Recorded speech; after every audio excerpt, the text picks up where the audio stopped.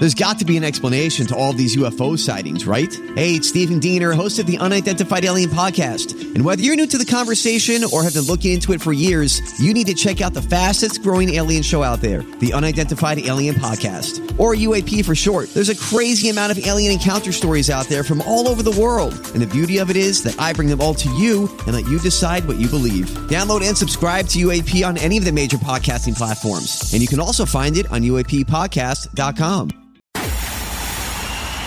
It's time for Joyce's Thought of the Day on News Talk 850 WFTL. Louisiana recently passed a law mandating the national motto, "In God We Trust," to be placed in all public school classrooms in the state. The law, House Bill 8, which went into effect last week, requires public school classrooms to display the national motto on a poster or framed document that is at least 11 inches by 14 inches in large, easily readable font. The law also requires the motto to be the central focus of the document or poster. HB 8 builds on similar legislation passed years ago that mandated the motto appear on school buildings. Louisiana is one of several states, including Tennessee and South Dakota, that have pushed forward with similar faith-based legislation.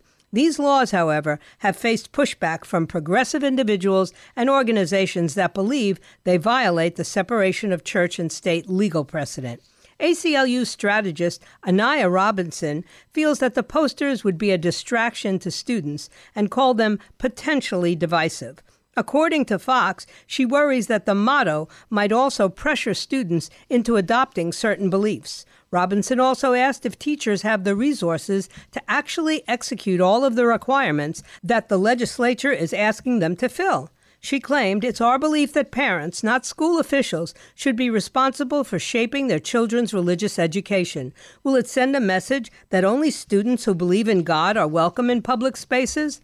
Frankly, this is a comical response from an organization known for defending abusive transgender medical practices that have engulfed school curriculums nationwide and have resulted in many states taking action against the disturbing procedures.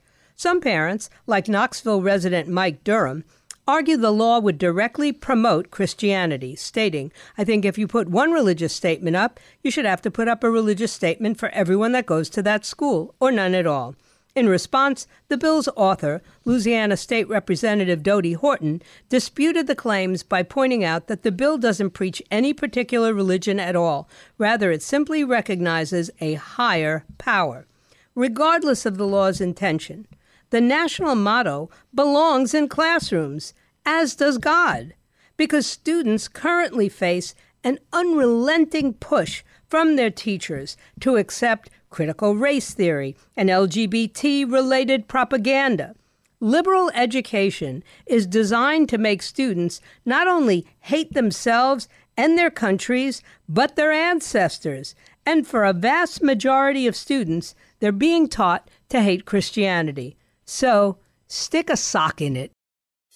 Get Joyce's Thought of the Day anytime. Subscribe to her podcast right now on the all-new 850 app and at 850WFTL.com.